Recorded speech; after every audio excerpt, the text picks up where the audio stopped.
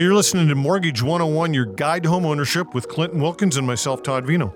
In this episode, we're talking about what rates might look like in 2024. The different types of income you can receive. And how your income factors into getting a mortgage. We had our Mortgage Professionals Canada conference just a couple weeks ago. And fun fact, Benjamin Tal, the chief economist for the Canadian Imperial Bank of Commerce, CIBC, he spoke. And he says that he thinks that the Bank of Canada is going to start softening the rates June, July of 2024. So we'll see if Benjamin Tal is correct. Let's just mark our calendars here. It's November 2023. Yeah.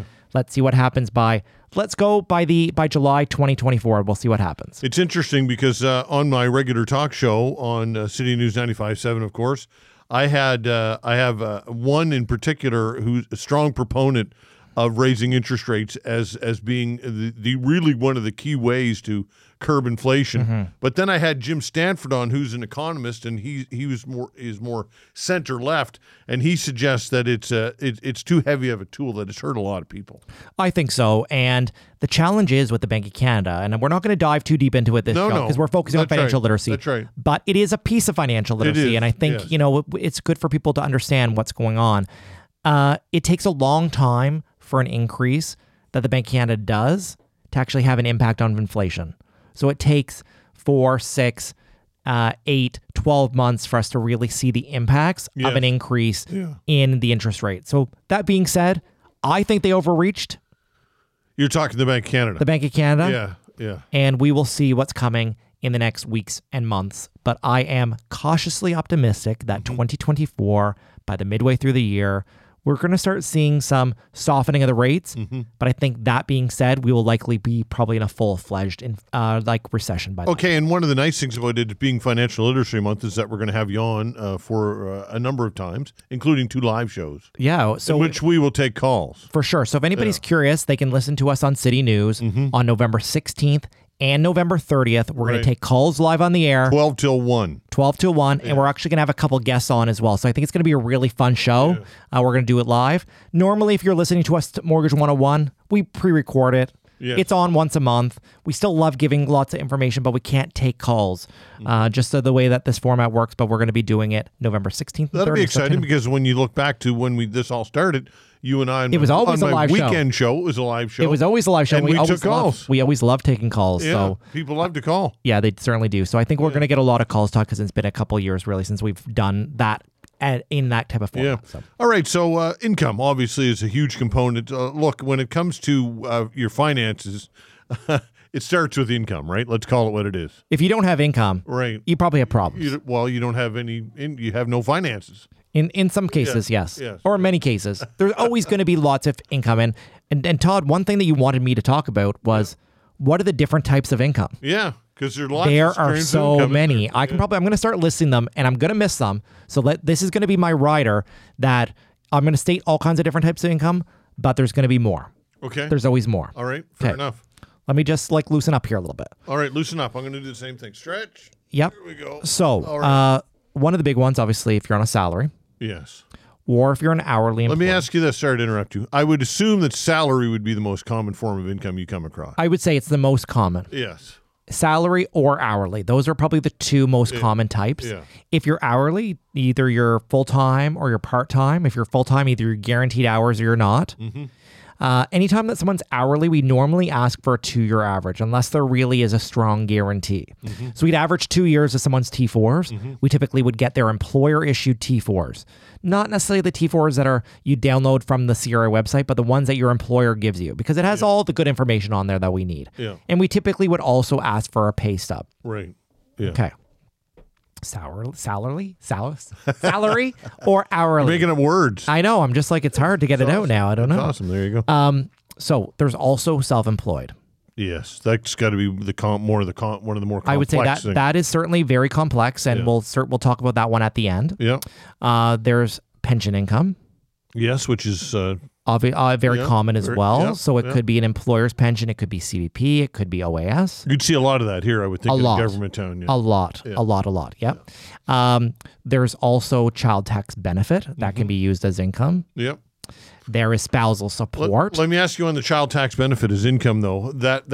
You would have to be cognizant of the ages of the kids. Correct. Obviously, Typically, the rule of thumb is like the kids need to be 13 years old or less. Otherwise, you like can't 12 or less is usually right. what we Otherwise, call they'll age out. it. They'll age out. Yeah. Yeah. We could also use spousal support. Yes, and that also could age out. That could age out as well. So we need to see how long is that going to be indefinite, or is it only for a certain has period of that time? been consistent as well? Yeah, so that's another thing we look at. So we'd either get a court order or a separation agreement, but oftentimes we want the bank statements to see if you're actually getting the money. Paying it. Yeah. Also, child support. Yeah. That can also be used as income. Yeah. Again, just like child tax benefit, we want to know what the age of the kids are. That's right. And that you're actually getting the money. That's right. And with self-employment, we'll kind of circle back here. There's so many different types. Mm-hmm. One of the main types of self-employment is a sole proprietor. It's very, very common. Mm-hmm. You just set up a shingle. It could even be under your own name, and you do any type of business. It could be a professional service. You could be mowing lawns. You could be a contractor. And a sole proprietor would be someone that claims all the income basically through, it could still be a business account, but through their own name. Yeah. Okay. Yeah. Then there could be a partnership. So it's similar to a sole proprietor, but it's maybe a couple people together. Then there would be a corporation. And from a corporation, you would typically get paid either a T4, so similar to a salary, or hourly. Yeah. Okay. Or you're going to get a dividend, or you're going to get both. Mm-hmm. Okay. Typically, when we have a self-employed individual, and if we're going to go to a bank lender, we would do a 2-year average of their income. Mm-hmm. So it's a 2-year average of your sole proprietor income, or a 2-year average of your T4 income, or a 2-year average of your dividend income, or a combination of that. Mm-hmm. If you don't have a consistent combination, so T4 to T4, dividend to dividend, sole proprietor to sole proprietor, we would need an exception. Mm-hmm. Or, fun fact, the government of Canada wants lenders to be more flexible with people who are self-employed. As you know, more and more Canadians are becoming self-employed every day. Mm-hmm. So let's say, Todd, you are working in the trades. Mm-hmm. So let's say that you're a carpenter and you've worked for a carpenter for 10 years for a contracting company. And then you go and you become self-employed. Lenders typically will allow us to average your previous employment as long as we can prove that you're making consistent income in a similar type of level with your self-employment. Right. So maybe you're only self-employed 6 months or 12 months or 18 months and you don't have a good 2-year average. We can sometimes get an exception if you've been in that same trade, same industry, and the income has been consistent previously.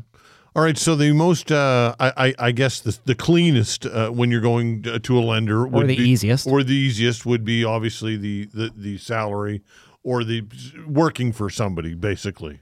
Getting any type of income where you're getting deductions at source is typically the easiest. Right. Yeah.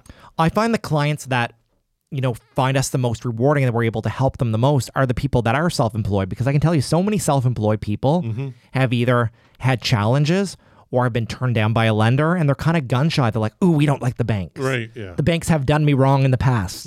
And, they need that financial advice. But those, I find, are more interesting. There's always a story. Yes, there's more documentation, but oftentimes we can really help them. I had a borrower recently, and there was a loan that was given out to self-employed people called CEBA. Okay? Yeah. This was a loan that the government gave out with the banks. We actually did a refinance on his home to pull some equity out to pay down his CEBA loan. Nice. So happy. That's just one little tidbit, and we were able to help him. If you've liked what you've heard and you want to learn more, feel free to visit us online at teamclinton.ca.